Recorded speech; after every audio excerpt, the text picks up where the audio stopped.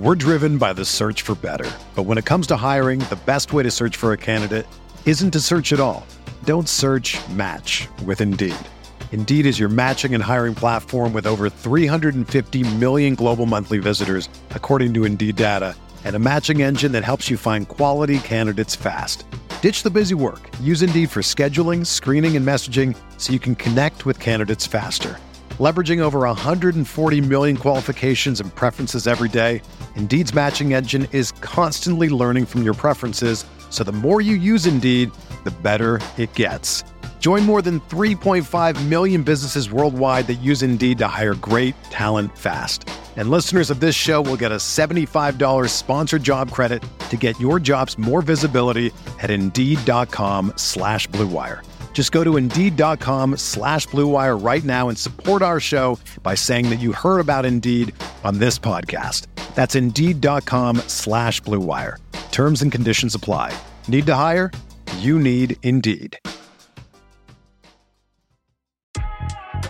I'm Shanae Ogwumike. I'm Lisa Leslie, and we're very excited to tell you about our new podcast with Blue Wire, Front and Center. Lisa and I are breaking down what's going on in our lives, in the world, and keeping it 100. We're also learning from amazing guests as well, like Emmanuel Acho. People that show love to me, I forever got their back. Vivica A. Fox. If the foundation isn't right, then the rest of it's going to go wrong from there. And more. Subscribe to Front and Center today.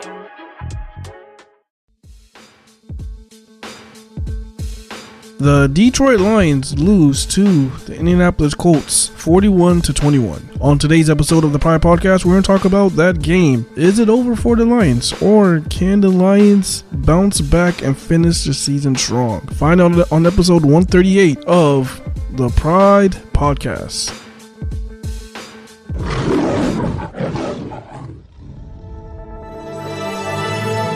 Blue Wire.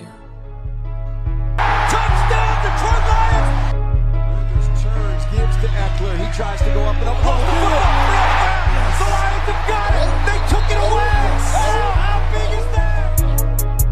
He's got it. Looks, throws, deep middle. And he's caught. Touchdown, Detroit Lions. Oh, Kenny Galladay, that's outstanding. That is outstanding. Yo, what is going on, guys? Welcome back to the Pride Podcast, episode 138 on the Blue Wire Network. Today's episode is going to be sponsored by Indeed.com. I am your host, Tyler, joined by my main man, as always, Malcolm. Man, how you doing today, man? Woo! Man, I'm doing good, man. I'm doing good. This is another unusual place we're at right now. There's no Pierre. Yeah. It's just us. It's us too. Oh, man. Yep. So, Pierre unfortunately couldn't make it with us today, and maybe he will be with us next episode. We'll see. But let's get into this Detroit Lions versus Indianapolis Colts game. The Detroit Lions fell short in this game, lost the game 41 to. Trying to be a little nice. Short. They fell. Goddammit. Yeah, they fell. They fell 41-21 against the Indianapolis Colts at home at Ford Field. And now the record drops to 3-4 after that 2-game winning streak against Jacksonville and Atlanta. This is their first loss officially after the bye week. So, Malcolm, man, how you doing? You know, about this game. You know, what are you feeling? You know, is the season over? I mean, what's the vibe right now? I mean, you heard me woo. I mean, if I was mad, you know, I wasn't gonna woo. You know, that wasn't gonna happen. But, I mean, that was tough. They played a tough team, man. I'm not gonna lie, man. I definitely underestimated that defense. That defense is fast as hell, and you're right, man. That defense is fast as, you know, that front four, the front seven. There's a lot of speed, man, and they gave Stafford and our O-line hell. Yeah. They gave them all they could have, man. So, do I feel like the season's over? No, I don't feel like the season's over. You know, I think we just played a really tough team, and as of this week, I think the better team won this week. Yeah, no, it's fair enough. I mean, you were looking at the 6-game span coming out of the bye week. This is one of the games where you circle and say, oh, this one could be the tough game out of the 6-game span. You know, for me personally, coming from the bye week before the Jacksonville game, I set an expectation if the Lions want to have any chance of salvaging a season, I looked at the big picture. I didn't say this was going to happen, but I said if they wanted any chance of making the playoffs, I thought their best chances coming out of the bye week with that 6-game span was to go 5-1. I think the Lions now have gotten that loss, and now they can't really afford anymore, in my opinion, in these next 4 games. So is the season over? No, it's not over. You know, the Lions got a big piece coming in next game with Everson Griffin. Lost a few big pieces in this game, which we'll get into. But, I mean, there's a lot of things to break down in this game. We can start off with the offense. You mentioned the offensive line. You mentioned Indy's defense. I mean, the Detroit Lions offense, this game was a train wreck. The Detroit Lions offense just never really got going. You know, the first half, awful. Yeah, they got the 7-0 lead to start off the game, but you can credit the special teams. We'll get into that too later. But, I mean, the first half was disgusting, dude. I mean, I don't think we even got 100 yards of offense. We hardly even had time to run any plays because the Indianapolis Colts killed the time of possession in the first half. And the offense was just not staying on the field. It wasn't like the defense was, giving up a bunch of yards or, just giving up long drives. It wasn't even that. It was the offense just not being able to stay on the field, a bunch of 3-and-outs, or, maybe a first down and then a punt. Like, it was just disgusting, dude. The play calling was nasty. I'll kick it off to you, Malcolm. I mean, like, what's up with this offense? Fucking Bevel. Dude, it's just not gelling together. I mean, this was something fucking where Bevel, man. What kind of question is that? It's fucking Bevel. I mean, this was something where you're going into the season, you're thinking, if the Lions have any chance of, I don't know, winning a division or making a playoff spot, if anything was going to happen, it would have to come from the offensive standpoint. It wasn't going to come from the defense. The offense has been a train wreck essentially all year so far. I mean, we've played a whole half now of football, and the Detroit Lions offense is just not gelling together. And it's not like there's like some huge injury that's holding us apart. I mean, I guess you could say Kenny Galladay missing the first 2 games and missing majority of this game, but you have all the pieces. I mean, this was the depth we were raving about this offseason. What the hell is going on with this offense? I'm going to kick it off to you, man. Yeah, man. I don't want to hear Kenny Galladay as an excuse. Kenny Galladay is not an excuse because we have too much talent. We have first-round tight end. Yeah, he's out there. He's a big weapon. I mean, we have weapons. We got Marvin Jones. We got T.J. Hawk. We got Swift in the backfield. We have a lot of weapons. So it's not like we're lacking of talent. Okay. You're right. That time of possession was absolutely disgusting. And Bevel need to look himself in the mirror and say, like, well, what the fuck am I doing? And the reason why I say that is because in the second quarter, when it was at the 10:36 mark, the second quarter, the time of possession was 15 minutes and 27 seconds to Indianapolis Colts. And that's only a quarter and 2 minutes? Yep. They had 15 minutes and 27 seconds of time. The Detroit Lions had 3 minutes and 51 seconds. Not good. There's no excuse for that. Absolutely no excuse for that. He came out there and was like, I don't know what the fuck he's doing. Like, you're playing a solid team. So why would you come out there and do the same bullshit that you did last week and the week before and the week before? Adrian Peterson in the backfield, you run the ball. I mean, I know they tried switching it up on second down, but fuck, it's like they're sniffing the run play and just gobbling it up. It's like, I mean, I don't know. And it bothers me because we have a lot of talent on our team, and Bevel, lack of creativity, is fucking us up. Yeah, I agree, man. I mean, week in and week out, dude, I thought after Jacksonville, we saw enough where DeAndre Swift has proven he could be the guy. We've seen it, obviously, at the collegiate level, at a very elite level, and take it for what you want to take. That's college, whatever. He comes into the NFL, limited snaps the first 5 weeks, plays pretty well. Obviously, take out the drop pass, but plays pretty well in those 5 games. Or 4 games, sorry. Jacksonville, he gets a bigger opportunity, absolutely killed that opportunity, plays out of his mind in that game, both in the passing and running game. I thought after that Jacksonville game, that was a clear enough sign for this coaching staff to put DeAndre Swift on the field. I mean, what are we doing at this point? Like, what is complicated about in this decision making right now? Like, is it a tie to Adrian Peterson? It's not like he's under a big contract or something. He's under a 1-year deal and he's 35 years old. You drafted DeAndre Swift in the second round. Like, why are we not using him the right way? I mean, I think at the end, DeAndre Swift ended up having more carries than Adrian Peterson, but that was all garbage time towards the end when they were already down by 20, and like it didn't matter at that point. But I just don't understand, man. Like, the creativity, like you mentioned, has just been not there. And I mean, it's becoming a big problem now. We're in week 8 going into week 9, and this offense is just not gelling together. And it just doesn't make sense to me. Like you mentioned, there's too much talent for not to be gelling. I don't want to say this, man, but it just reminds me of the 2018 lines. Yeah. Who was our offensive coordinator? Jim Bob Cooter. That's what this reminds me of, man. This is sad, man. This is not a good feeling. I mean, we seem predictable. I'm at home on the couch and I'm like predicting this shit. So I already know the defensive coordinators and the defense. I already know they're picking up on it. So I don't know, man. They need to be more creative on getting the run game going.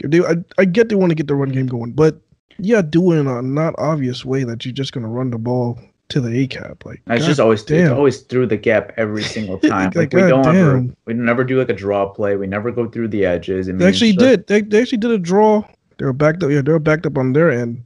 And Swift got. They gave Swift a draw. Yeah, they gave Swift a draw, but I mean, he got like 4 yards from it. But still, I mean, you could. I don't see no guards pulling. It's just like straight. Like, come on. Like, I don't know, man. It's just sad, man, because like I thought this year we'll have a balanced offense. I thought we'll have a running game, a good passing attack. It's like the same bullshit every single year, man. Same bullshit, same shit.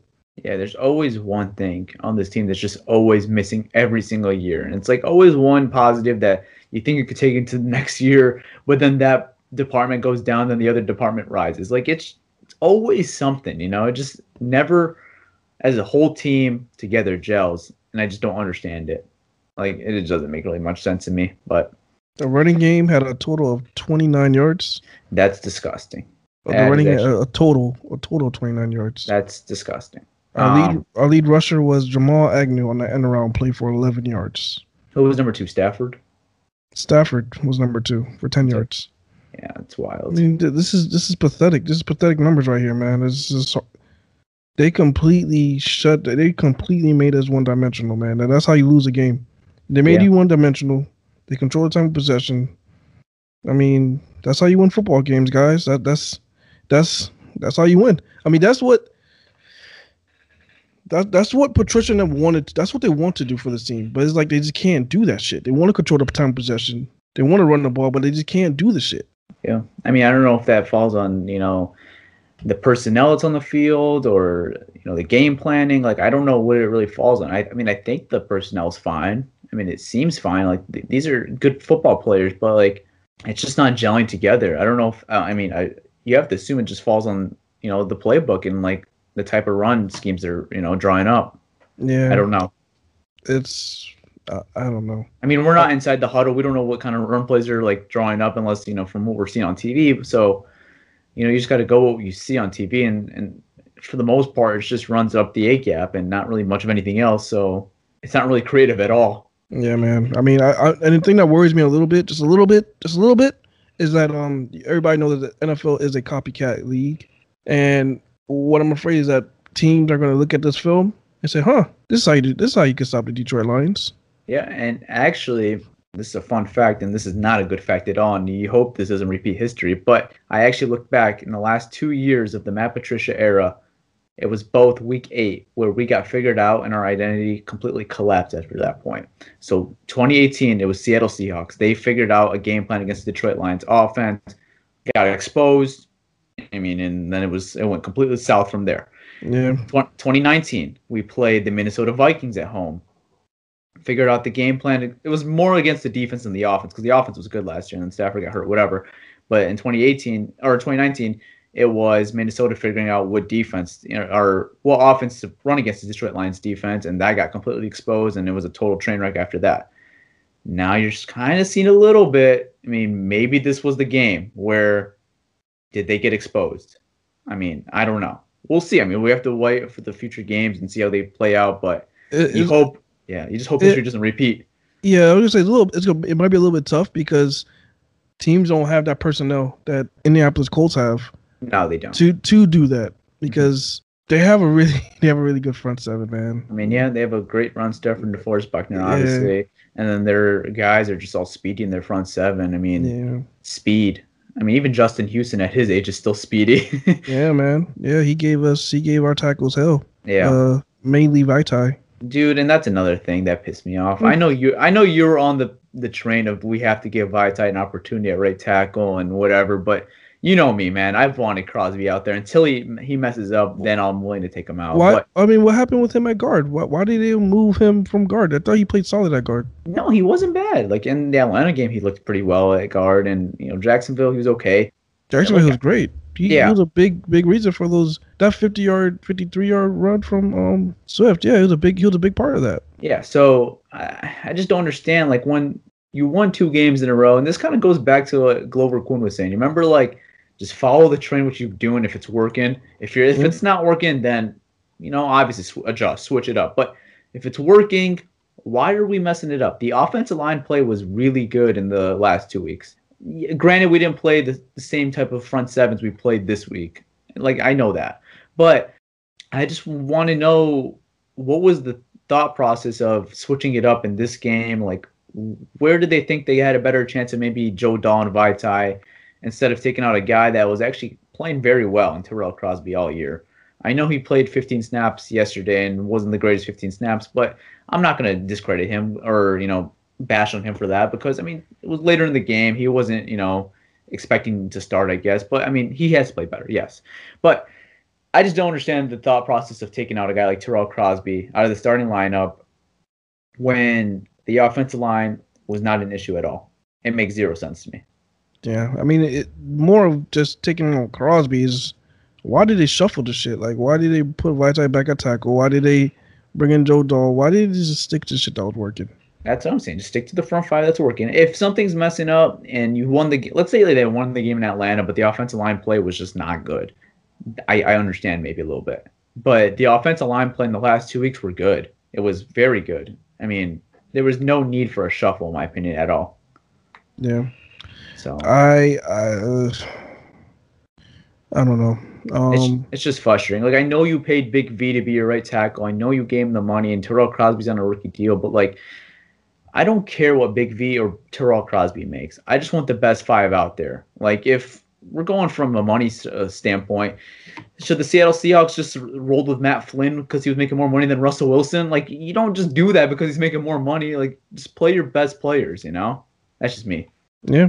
I mean, I think Vitae guard is probably their best play, to be honest with you.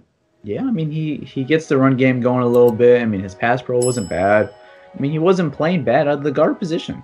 Yeah, I mean, I would have kept him there, but I don't know what the fuck they're doing. Want to take a quick break and then we'll talk about this defense? Yeah, let's do that. All right. Even though sports had a break, your business didn't. You have to keep moving, and that makes hiring more important than ever. Indeed is here to help. Indeed.com is the #1 job site in the world because Indeed gets you the best people fast. Unlike other sites, Indeed gives you full control and payment flexibility over your hiring. You only pay for what you need. You can pause your account at any time, and there's no long-term contracts. Plus, Indeed provides you powerful tools to make your search that much easier. Like sponsored jobs, which are shown to be 3.5 times more likely results in hire, with 73% of online job seekers visiting Indeed each month. Indeed's going to give you the important hire you need, just like they have over the 3 million businesses. Right now, Indeed is offering our listeners free $75 credit to boost your job posts, which means more quality candidates will see it fast. Try Indeed with a free $75 credit at Indeed.com/BlueWire. This is their best available offer anywhere. Go right now. Go to Indeed.com/BlueWire.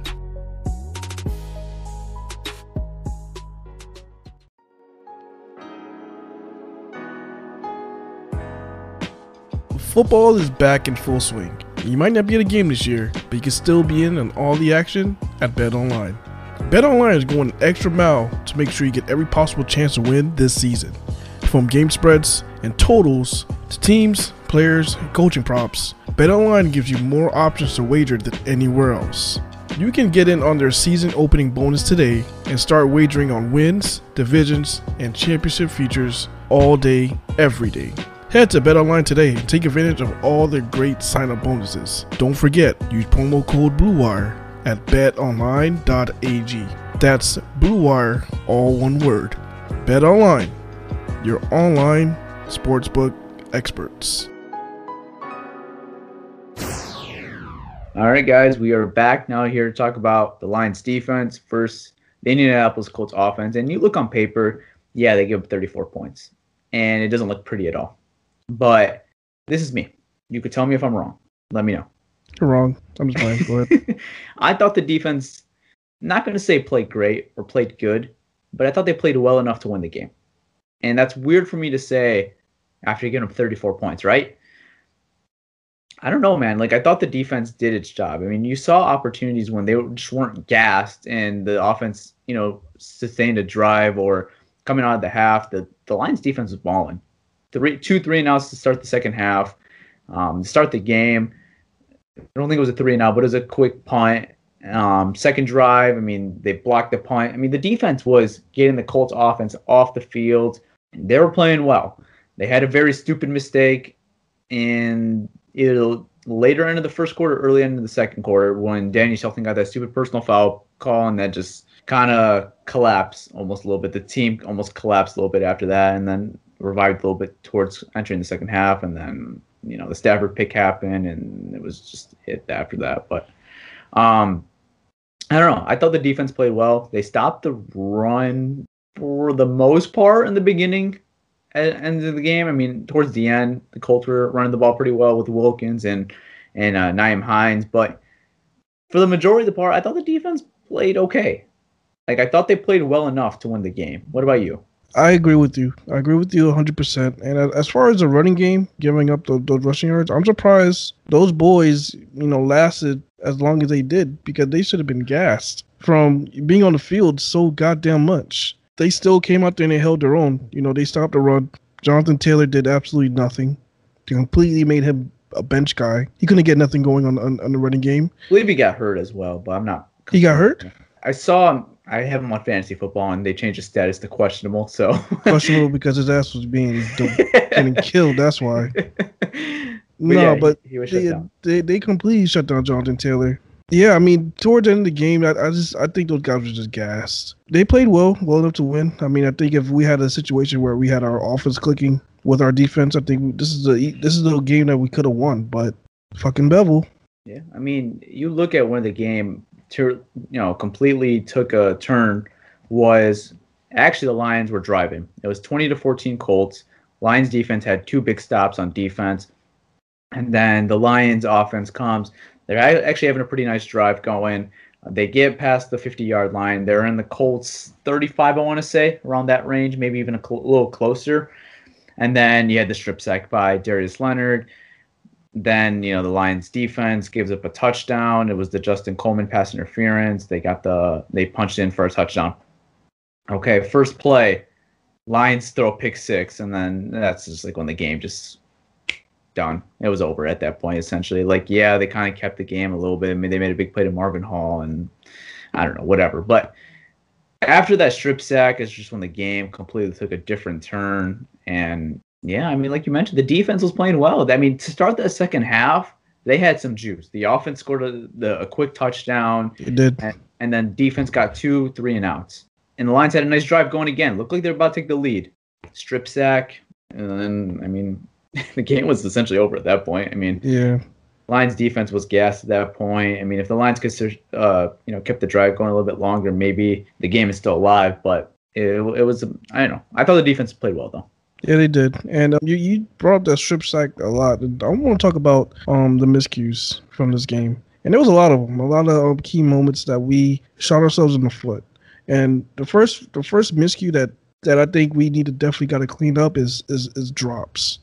we're dropping the ball too much. I mean, you didn't see too many drops, but you did see that Kenny Galladay dropping. I think it was our first drive that Stafford threw a little bit low, but it was a very catchable ball. Just he didn't catch it. Maybe it's his hip. I don't know what it was, but we got to catch the ball. With that, Matt Prater. I mean, that's another guy who's it's shocking because we were so. I guess I could say we were spoiled because we saw him as automatic. Like he was automatic. Like every time he came on the field, like there's three. You know, now when he's on the field, now we got to hold our breath.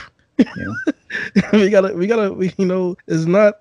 He's not Mr. Automatic no more, man. He's missing from all over the field. We first thought it was just 50s, but now it's 48s. It's this, it's that. I mean, in the second, Stafford got them in position. Yeah, and in the first half, Stafford got them in field goal range, and that's three points he left off the board because he missed the field goal. And another miscue is Matthew Stafford.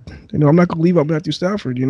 Matthew Stafford had two big uh-ohs, I will say, that led to points. Stafford's he has to do better, and Stafford knows that. But he was like that defensive line. They were putting so much pressure on him that it's not just all on him. But yeah, I mean, he missed some passes too, like the one play to Marvin Hall. I think he thought he had Kenny Galladay in that play or something. Yeah, where he threw it to the sideline and the ball that's a first down right there. That's a first down. Yeah, I mean, he threw another high pass to Hawkinson. Yeah. I mean, that happens. Obviously, it happens. I mean, it happens, But he was not perfect yesterday. I mean, he was. I mean, he gave it his all. I'll say that he played his ass off. He gave it his all, but yeah, I mean, the pick six was completely on him. Terrible read, terrible call. But yeah, I think honestly feel like he didn't see that guy. I just don't know. I mean, like. That's just some things that just can't happen at that point in the game. And, Stafford knows that, obviously. I mean, he's an 11-year veteran. That's just something that can't happen at that, point in the game. Your defense just gave a touchdown up after your strip sack, or the team strip sack. The strip sack wasn't really on him itself. It was more on the offensive line play. He tried to escape, and he almost escaped. And honestly, looking at the L-22, if he escaped that maybe is a touchdown. I mean, it's at least a 20-yard play to T.J. Hawkinson. But, I mean, he saw get away. He was wide open? Hawkinson was wide open. Marvin Hall was in a flat route out of bounds. I mean, they could have went a lot of different routes that way. Hawkinson was wide open, though, in the middle of the field. Damn. So that sucks. Knowing that kind of hurts. No, I mean, I don't think he scores on that play, but we're getting at least a 20-yard play in that. It's definitely a first down. Yeah. And the drive continues. And the Lions probably take the lead. And it is what it is. But I mean, now you're looking at this team. We're halfway through the season. We're sitting at 3-4. I mean, what do you overall think of this team now? Is just the team that I thought we were going into the year? Are they better? I mean, because me, I thought they were 6-10, 7-9 team. Are they better than that expectation to you right now? Yeah, I think they're better than that. I think they're borderline 7-9, 8-8 around there. But like if they pull off a game against a good team that they play, they only have a couple of those games, and there's not too many. But they could pull one of these games, like the Titans, the Bucks, Packers. They could pull. Fuck the Bears, man. They're so bad to me, man. I think they're so trash. But their defense playing well. That's a different story on a different day. But. Yeah, I mean, I don't consider them good, man. I really don't. But yeah, the Packers, they could pull off a win against the Packers. One of those good teams. Maybe they could go 9-7. Maybe they could go 10-6. You never know. Depending on if they could beat multiple of those teams. Yeah, I mean, they obviously have to win every game that they need to win, first of all, and then you have to get into that conversation of winning one of those big December games. Yeah. I mean, right now they're 3-4, so they lose 2 more that win the rest, 10-6. I mean, so if they do that, they have to I don't know, their offense will have to pull a 360 like our defense did. Yeah. And I just don't know, because I don't know. Maybe Bevel looks himself in the mirror and say, what worked in 2019? I know you got to change shit to make yourself not do the same shit, but shit, at this point, we're just asking for the same shit right now, Bevel. Mm-hmm. Do the same shit you did in 2019. Yeah. So you look at the big picture now, and we take it week to week. We're going to do our previews, obviously, in all these games, but you look at the big picture. I didn't ask you this question after the bye, after the bye week. So now you look at these next 4 games. You got Minnesota on the road. You got Washington coming in at home. And then you got Carolina on the road. And then you got the Texans on Thanksgiving. Do you agree with me? Do they have to go 4-0 in these next 4 games to stay relevant? 4-0? I think they could go 3-1 and be okay. 3-1 would be okay, you think? Yeah, they go 3-1. They'll be okay. Okay. Yeah, they'll probably have to win one of those big December games. They just gotta win. They just can't. Yeah, they have to win. If they want to do something and at least get to the playoffs, or if you want to talk about the division, they have to beat one of these teams. They have to beat either the Bucks. They have to beat the Titans. They have to beat, the Carolina Panthers. I mean, Carolina Panthers, I don't think they have a winning record right now. They're still tough. They're still a tough team. They're kind of like the Texans, in my opinion. I think the Texans are another tough team. I think the Falcons were like one of those tough teams that just like are going to give you a game. Yeah. So, I mean, for me personally, like I want to believe so hard in this team. Like I want them to succeed. It's just getting very difficult. Like I agree. I think they're like I kind of agree. Like I think they are what they are. Like I don't think they're a great team. I don't think they're a bad team. I think they're just middle of the pack, an average team. And I could actually see them winning these next 4 games because of the level of competition we're playing. We'll get into that when we do our previews, whatever. But, like if I want to talk about playoffs, it's just like hard to talk playoffs right now. Like it's just difficult for me because every time it seems like we play a good coaching staff or a good team, it's always like some type of collapse. The Saints game, the Packers game, the Bears game, week 1. I mean, besides for the Cardinals game, I mean, like that's like the only game that they ended up finishing out. But I want to believe in this team, but it's just coming very difficult for that to happen. If we're talking playoffs right now, like I can't see it right now. But could it happen? Maybe. I mean, these next few games are going to be really huge in determining that. But we just got to take it week to week at this point. We'll talk about that as we get closer. If we lose to Minnesota next week, you'll see a way more angrier out of me, and I think you'll see an angrier Malcolm as well. If we lose you might see angry Malcolm. We haven't seen angry Malcolm since what, 2018? Oh, I mean the Saints game, you were pretty angry. The Saints game was pretty angry. Yeah. But I'll get big mad if they lose to the Vikings. I think the season's essentially over. I know they'll be 3-5, and then they still have some games. But if they lose to the Vikings, I'm essentially losing hope. But we'll get into that if that happens, and you don't want to see that. You don't want to see that happen. So you don't want to see that. All right. Since Peter's not here, Malcolm, you got the honor to do Baller of the Week. Oh shit! And he didn't text in time, so you are the guy now. Man, so it's me. Okay, so putting me on the spot. Baller of the week. Oh no, this is hard. I don't know how Pierre does this every week. Especially the Lions. Yeah.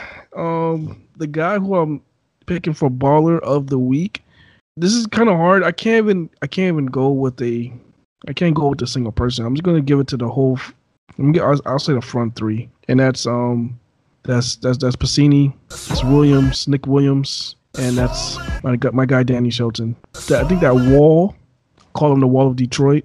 The big fuckers. the big fuckers. Are they replacing Ashawn? Are they replacing Ashawn in snacks? 2.0. I think they played a hell of a game. Danny Shelton, his big ass got a sack.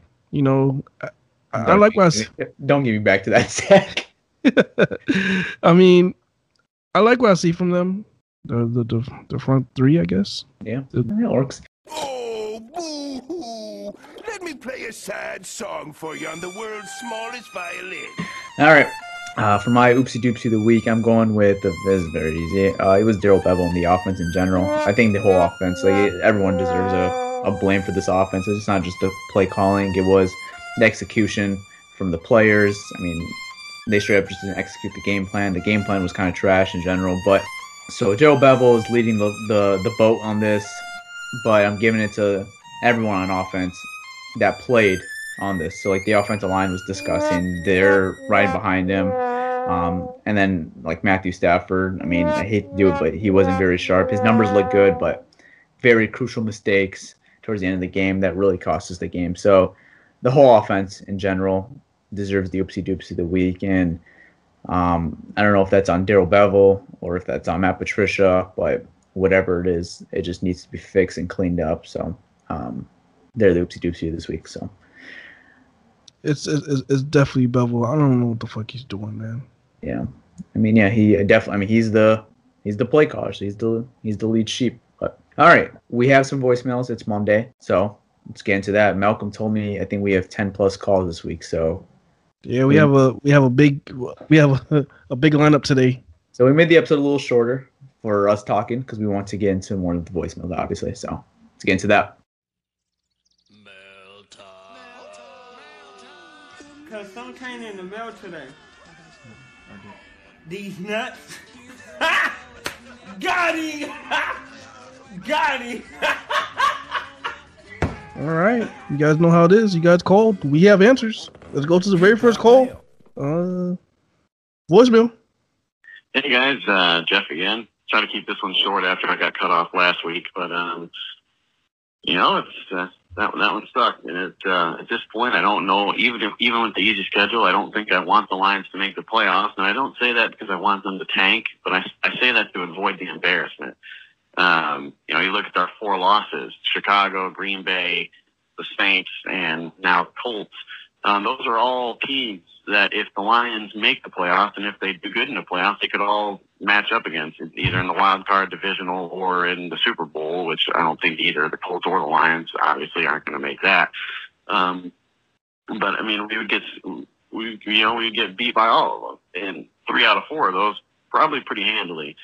I criticized the offensive play calling on Tyler's halftime post, but looking back on it, I think the Detroit just ran into a smoking hot defense. Detroit ran into a hot defense. And it kind of frustrates me. It's like, why can't Detroit rush anywhere from 4 to 6 and get pressure on the quarterback? And there's times Detroit rushes 6 or 7 and they don't even generate a hurry. So optimism is back to an all-time low, and I don't know. I don't know where to go from here other than down at this point. Even with the easy schedule, it's just not much hope after a loss to the Colts. Yeah, I mean, thanks for the call again, but it was a sucky loss. I mean, they got their asses whooped by Indy. It was a 20-point loss, and just things weren't clicking. Yeah, and he made a very good point. It's you get so jealous when you watch other teams get pressure to the quarterback when they rush 4 or 5 guys. And they get there so quickly, and we'll send essentially everybody. Sometimes the quarterback still has time to make a decision or a read, and it's just like that's how I feel when I watch Pittsburgh. When I watch Pittsburgh games, that's how Pittsburgh, I feel. or last year San Francisco. When you watch those teams, it's just you get jealous and you're like, damn, why can't we do this type of stuff? They have a lot of elite. They have an elite edge rusher. That's why. It's not even it's just speed, man. And it's something that we really lack is speed off the edge. Yeah, I know. So. But one thing I'll have to disagree with Jeff on this one.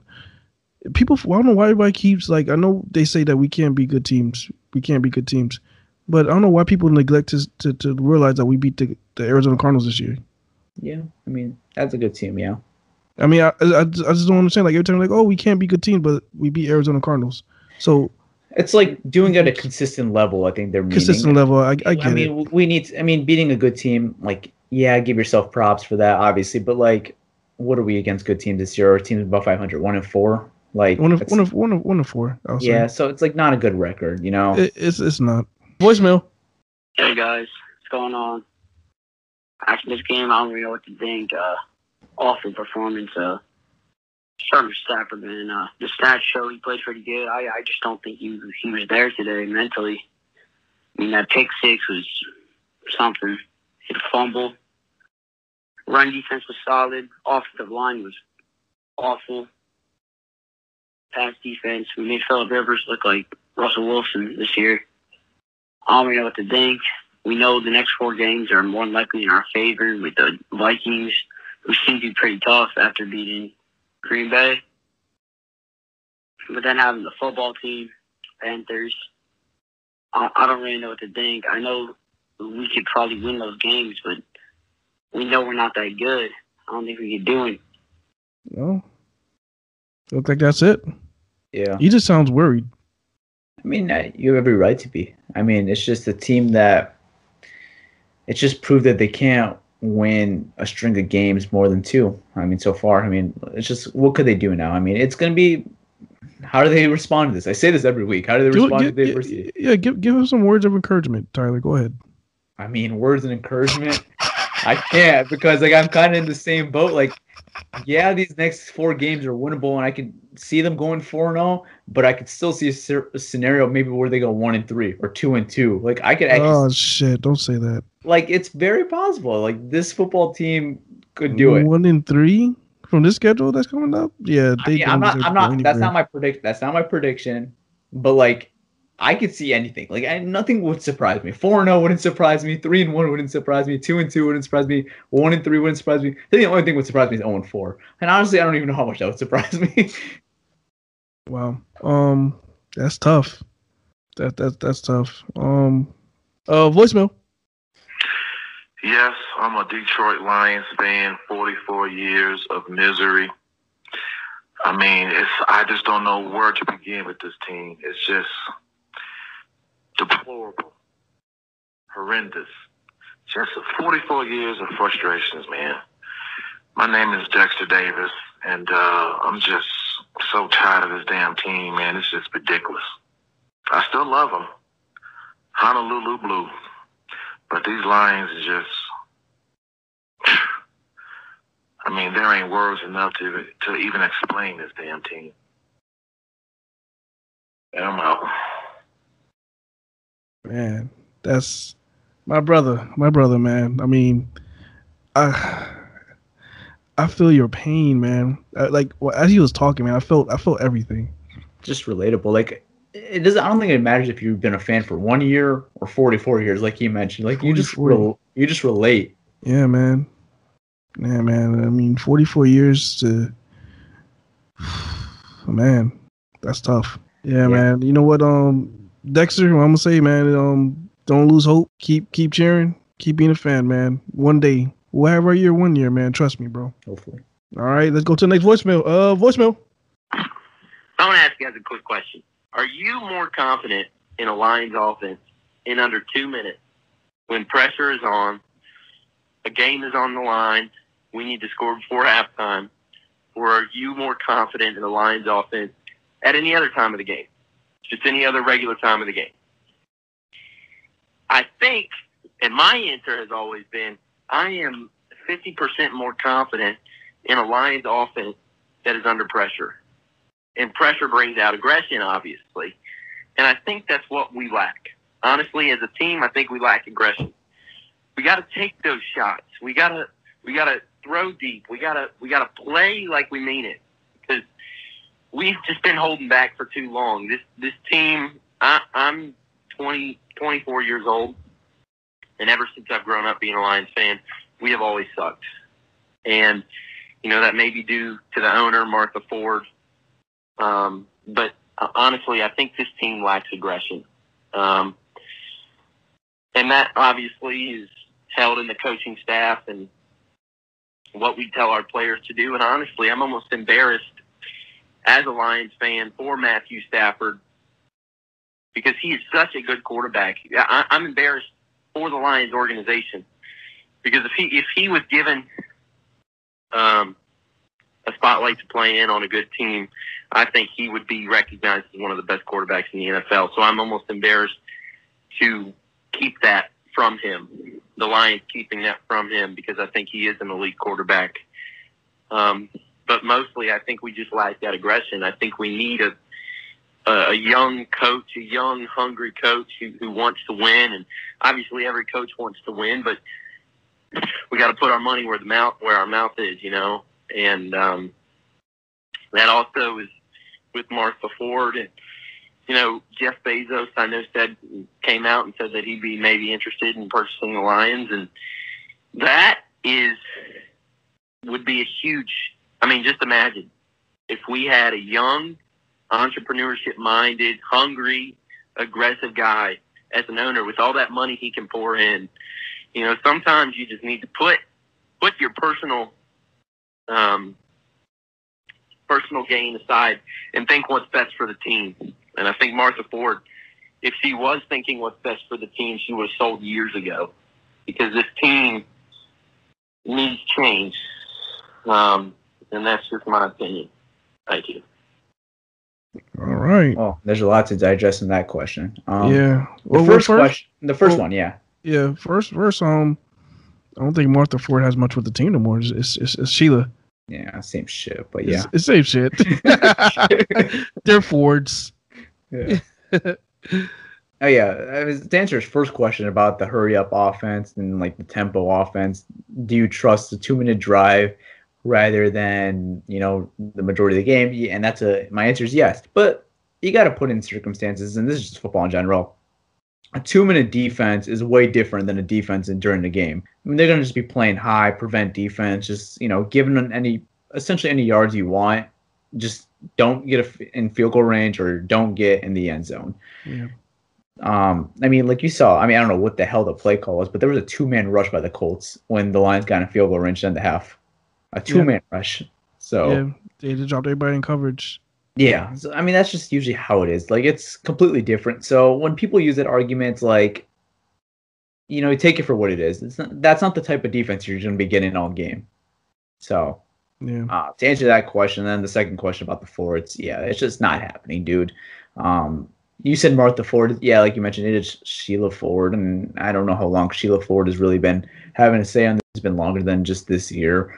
But, yeah, it's the Ford family. It's not happening anytime soon. Would it be something if a guy like Jeff Bezos or, like, any other entrepreneur stepped in and bought this team? Like, yeah, but, it's just not realistic at this point. It's probably never happened in our lifetime. And that's just the reality of it. Because, like, you think about it in a business standpoint. Like, I know we're a football podcast and this has nothing to do with business, but, like, from a business standpoint, like, why would they sell it? They're making tons of money off this team. It doesn't make really much sense to me. They're billionaires, so from a business standpoint, it doesn't really make much sense. And then, from a pride standpoint, like, who wouldn't want to be the owner to be, to flip the lines around? So it's just not happening. It's just not even worth mentioning or worth talking about because it'll never happen. And as you said before, there's too many of them. There's too many Fords. There's too many of them, dude. Like you had William, then you had Martha, then Sheila, then it's gonna be her brother, and then it's gonna be that brother, and that's sister, gonna and be the grandkids, grandkids, and then this kids, and then there's just a million of it. It's like eventually, like, could they just adopt me or something? Like, I don't know, man. There's a million Fords. Like, it's never gonna end. Yeah, it's tough, man. Let's go to the next voicemail. Voicemail. At this point, I don't even know what to do. Oh, I'm Steven from Detroit, by the way. But at this point, I don't even know what to do. Like, I'm so tired of this team. Like, I'm so tired of getting my hopes up. I'm so tired of getting my feelings hurt. I'm so tired. Like, I'm so tired. Like, Stafford's my guy. I love him to death. I think he's the greatest quarterback to ever happen to us, for us. Like, I really believe in him. But I'm so tired of this. Oh, it's the end of the half. Let me start playing like I'm the greatest thing ever. Play like that the whole game, dog. Come on, man. Something. Stop running it on first down. Everybody knows we want to run it on first down. Stop that. Come on, something. Our receivers aren't getting any separation. Like, this season can't go any worse. Like, we have not won a home game yet. What are we doing? We should have fired Patricia on the bye week, and at least then we could have built something with a new coach going into the offseason. But now we have to waste the whole offseason finding a new coach, new coordinators. Stafford's probably going to be gone. This whole team's going to be blown up. I can see it now. We're probably going to lose the franchise anyway because the way things are going in Detroit, I don't think the franchise is going to be there much longer anyway. Is it just me, or am I just being really, really negative about this whole situation? Because I'm just tired of it. I'm tired of being a loser. I'm tired of supporting a loser. Like, I don't want to leave this team. I really don't. I'm not going to. But this is crazy. The frustration is understandable and every right to be. Your point of moving the team, I don't see that happening. At least not in any time soon. There's nothing heating up towards that ever happening. But frustration with the team, and what's next for the team. Yeah, it's all in the air right now. You don't know what's going to happen. It really matters on how this season ends. If this season goes south and ownership fires the front office and they fire the coaching staff, I think you're reality entering a rebuild. If they somehow could flip it around, and I'm not telling you to buy into this because I'm not in there either. So I'm not selling you on this, but if they flip it around, then maybe we could build off something. But no, I feel you, man. It's tough. It's difficult. We're never going to leave this team. I mean, they're our team for life. It's just something that, I don't know, I guess we grew into. Even Malcolm, not even from here, but, he was just, he was younger, liked the team. So it's a team we're never going to leave. But no, the frustration is very understandable. And, I think everybody's had a tipping point at least once with this team, and just where you're like, man, why am I a team? Why am I a fan of this team? You actually had that. It was after week 4. You're like, why? Why did I choose the Lions? Yeah. Everyone always just questions themselves, at some point during their Lions fandom, and it's totally understandable. And it's definitely happened more than one time. I just was being nice and said if it happened at least once. What I would say is, as far as firing Patricia at the bye week, I don't think they could have did that, because the way the schedule was, I mean, they were looking at the schedule and they were saying, I think they saw it and they're like, this is too juicy of a schedule to start with a brand new coach. I don't think that would have been the right move. Just write out the schedule, because it's a very favorable schedule, and see what happens. If he can't get past this schedule, there's no argument he can use to bring his ass back next year. Yeah.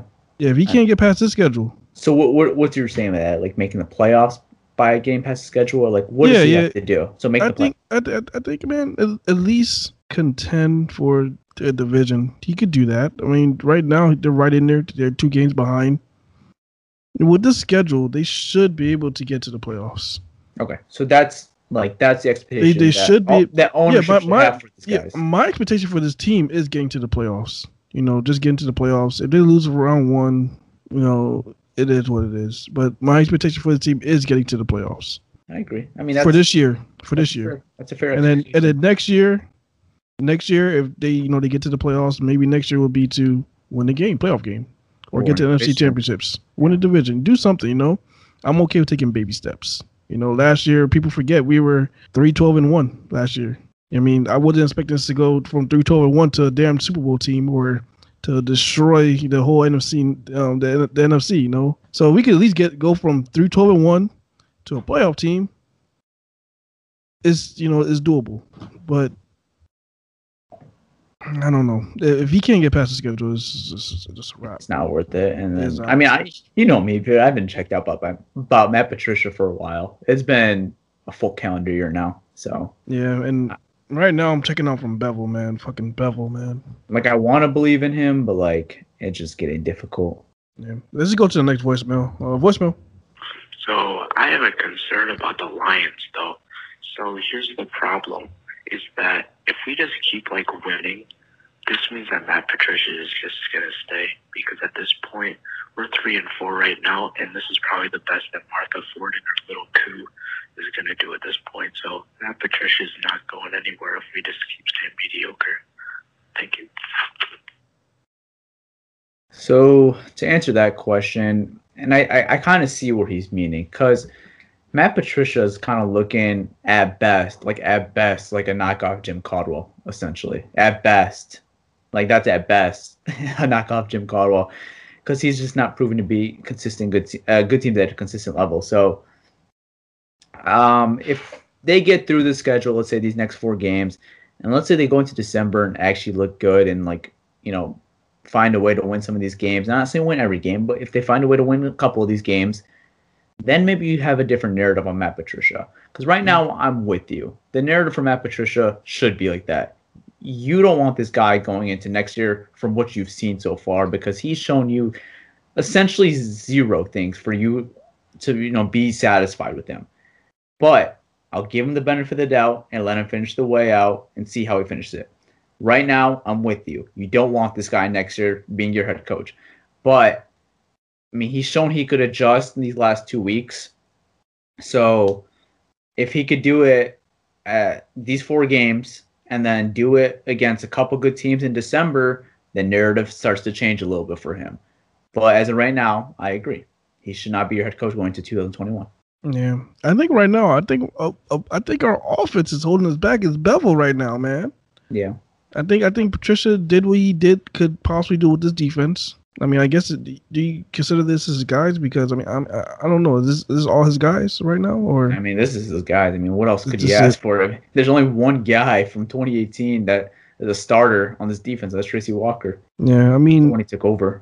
I mean, if he had more different talent, they will be much better. But I think from what the guys he have, I think he's maximizing their potential. I mean, right like there. what else could he ask for? He had a top 3 draft pick. He had all the cap in the room to do whatever the hell he wanted for 2 years. I mean, like, these are his guys, dude. Like, I can't use that excuse against him and Bobby.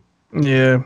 I mean, I just wish he had like a speedy edge rusher. You know, I mean, a guy these are his decisions though. Like, he could have. It is. Went out and he wanted big guys to contain the edge, and they're doing good right now as far as containing the edge right now and stopping the run. They're doing good, and it makes sense from what they were saying is that we're not stopping the run. So when we're not stopping the run, you know, teams are able to do whatever they want against us. And as we saw these past couple of weeks, as they're stopping the run, they are able to put more pressure on the quarterback. They got their pass rush formation package that they bring out there. So yeah, man, I think right now I think it's our offense that's holding us back right now. Hopefully the offense can get it together. Let's go to the next voicemail. Stop running it up the middle with Adrian Peterson, please. And that's it. Shit, man. And that's facts. That's facts, man. I agree with you, man. I think that's so dumb that they do it every single time. First down. I get it. Sometimes that they do break for 7 yards. Sometimes it happens. He finds a hole. He gets 7 yards. But god damn it, you don't have to do it every first down, man. Mm-hmm. Shit, do a screen with him or something. I don't know, but every first down doesn't need to be an Adrian Peterson running A gap. Yeah. I agree. It's fucking Bevel. Voicemail. Hey, how's it going, guys? Just want to say thanks again for the amazing podcast. I called last weekend after that win against Atlanta, but I wanted to wait until Monday, let my emotions settle in order to fully give a in-depth analyze this game. Darrell Bevel is, I don't know, he's just not running the same things that he was running last year. Like, the deep shots that we had to Marvin Hall all last year for 30, 40, 50, 60, whatever yards were there. And then this year, it's just Marvin Hall sitting on the bench. Jamal Agnew, why did you keep Jamal Agnew? There's just no point to keep Jamal Agnew if you're going to give him the ball 4 times the entire year. You should have kept Huntley, or you should have just, I have no idea. It's just not smart. I don't even know.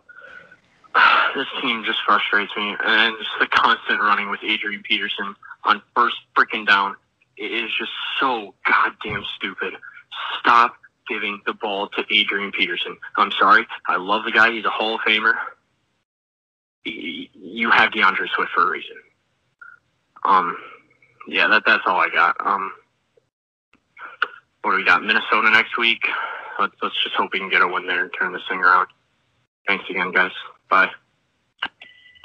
Yeah. Now that's how you end the call with some positivity. I love it. It's pretty spot on though. He's spot on with that. Yeah, Adrian Peterson, fucking Bevel, man. How many times I said this is episode?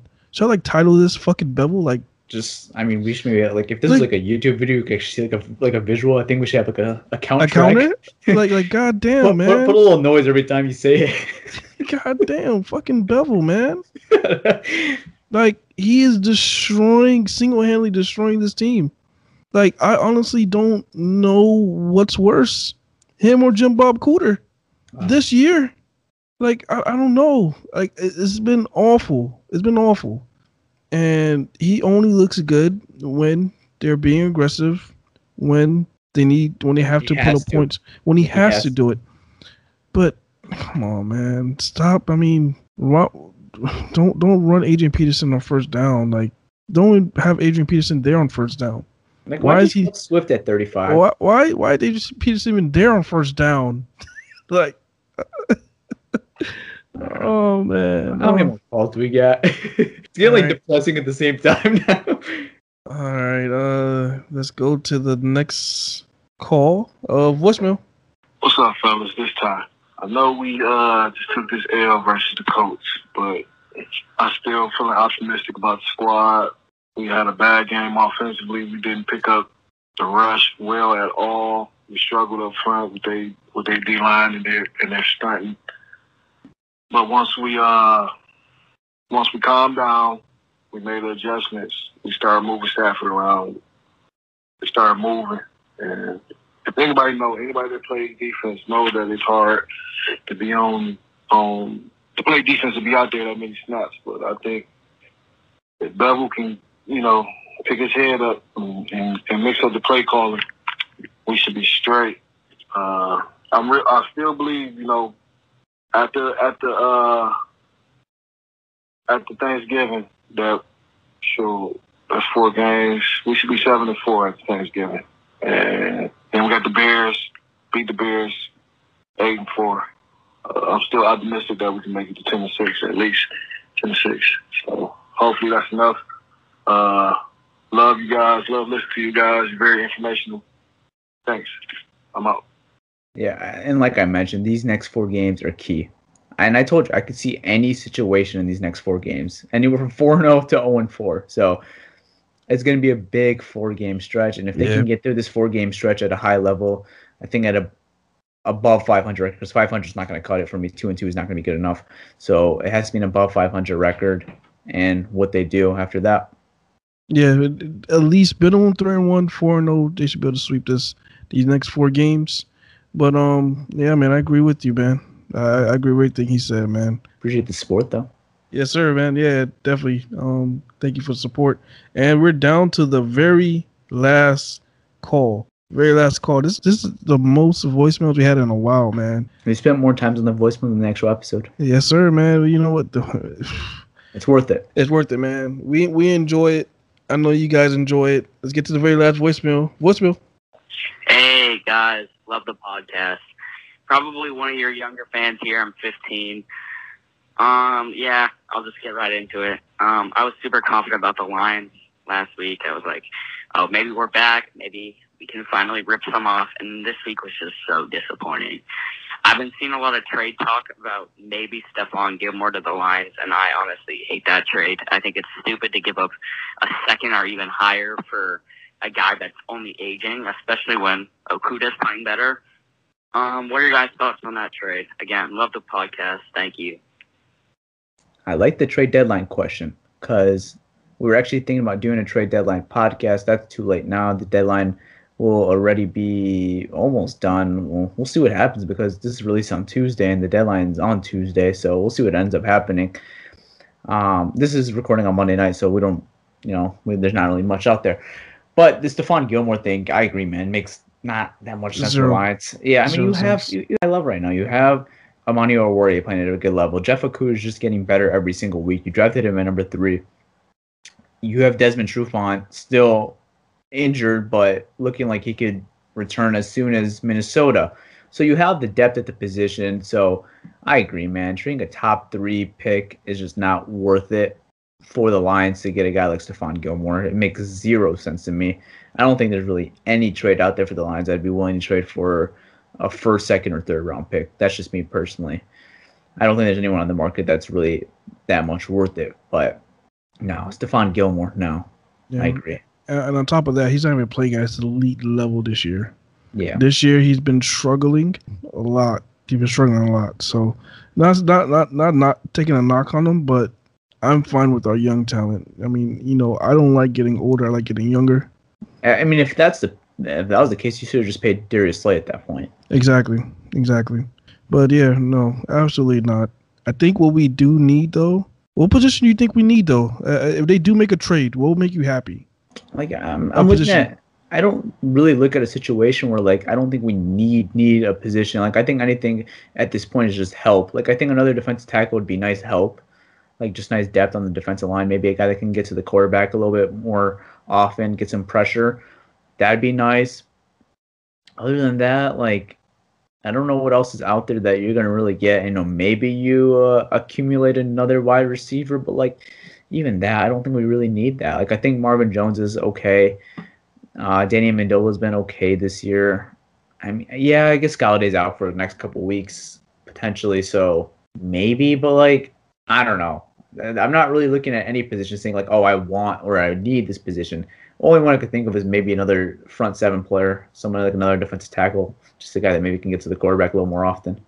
But that's just me. Like, I'm not dying for that, but like, it'd be nice, right? Yeah, of course. If you can get like a nice like 7th round pick for like, I'm trying to think if it was even out there, but like, I don't know, like a okay pass rusher for like a 7th or 6th round pick, like, I wouldn't be disappointed with that. Yeah, me neither.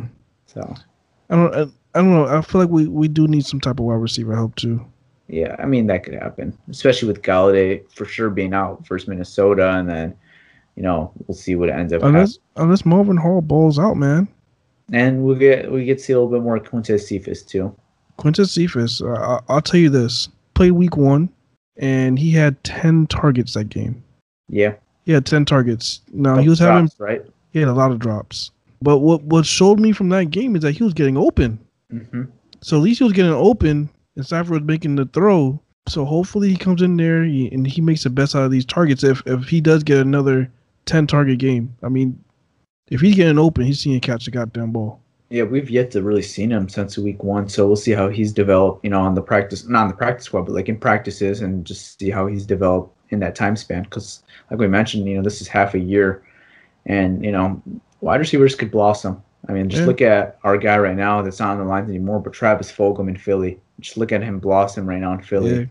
Yeah. And I just want to point out, we were the only guy that saw this happening. Yeah, I mean, yeah, I did say that if we keep Fulgham and Cephas, if one of them is playing at a high level, maybe we could get some pieces for Marvin and add on and just call it a day. But I mean, yeah, we're looking at hindsight right now. We're seeing how he's blossoming in Philly, so it's a lot easier said than done. But good for him, man. How nice would that have been if he was on Detroit right now?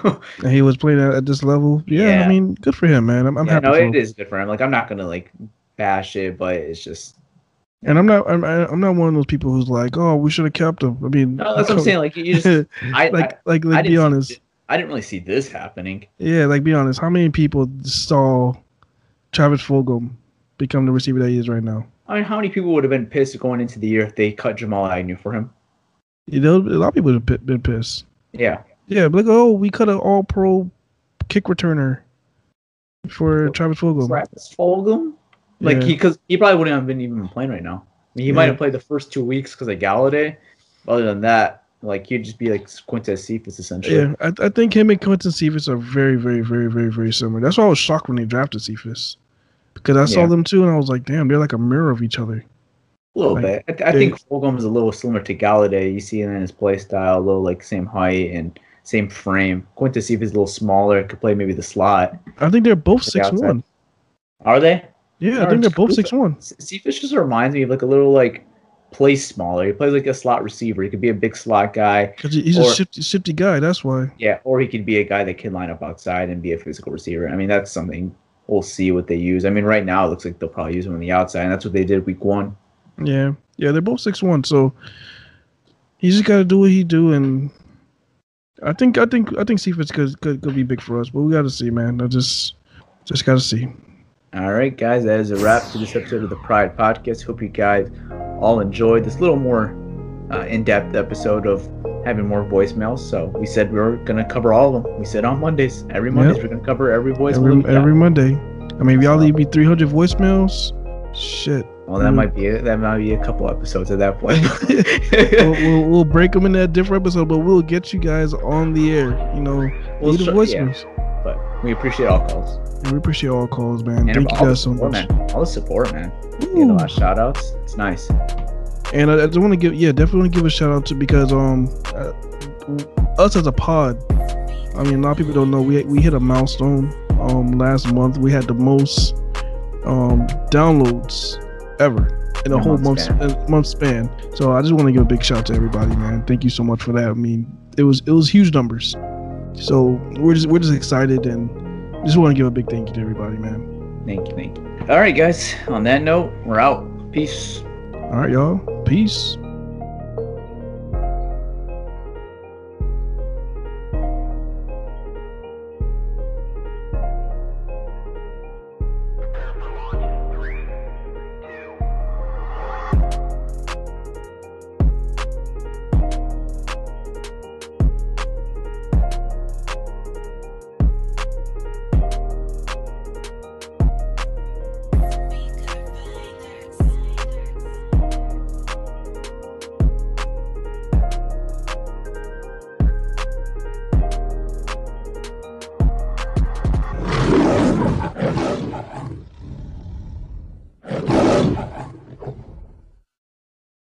Everyone is talking about magnesium. It's all you hear about. But why? What do we know about magnesium? Well, magnesium is the number one mineral that 75% of Americans are deficient in. If you are a woman over 35, magnesium will help you rediscover balance, energy, and vitality. Magnesium supports more than 300 enzymatic reactions in your body, including those involved in hormonal balance. From functional medicine doctors to mental well-being and female hormone experts, we all know that magnesium is the one mineral to improve all aspects of well-being and health. But which one? Magnesium Breakthrough from Bioptimizers, the trusted choice recommended by leading experts with 7 best-absorbed forms of magnesium to ensure your body receives the support it needs for overall well-being. Go to bioptimizers.com/balance today and use code BALANCE10 for 10% off. Support your journey to wellness at bioptimizers.com/balance. Magnesium Breakthrough from Bioptimizers, your foundation to optimal health and vitality.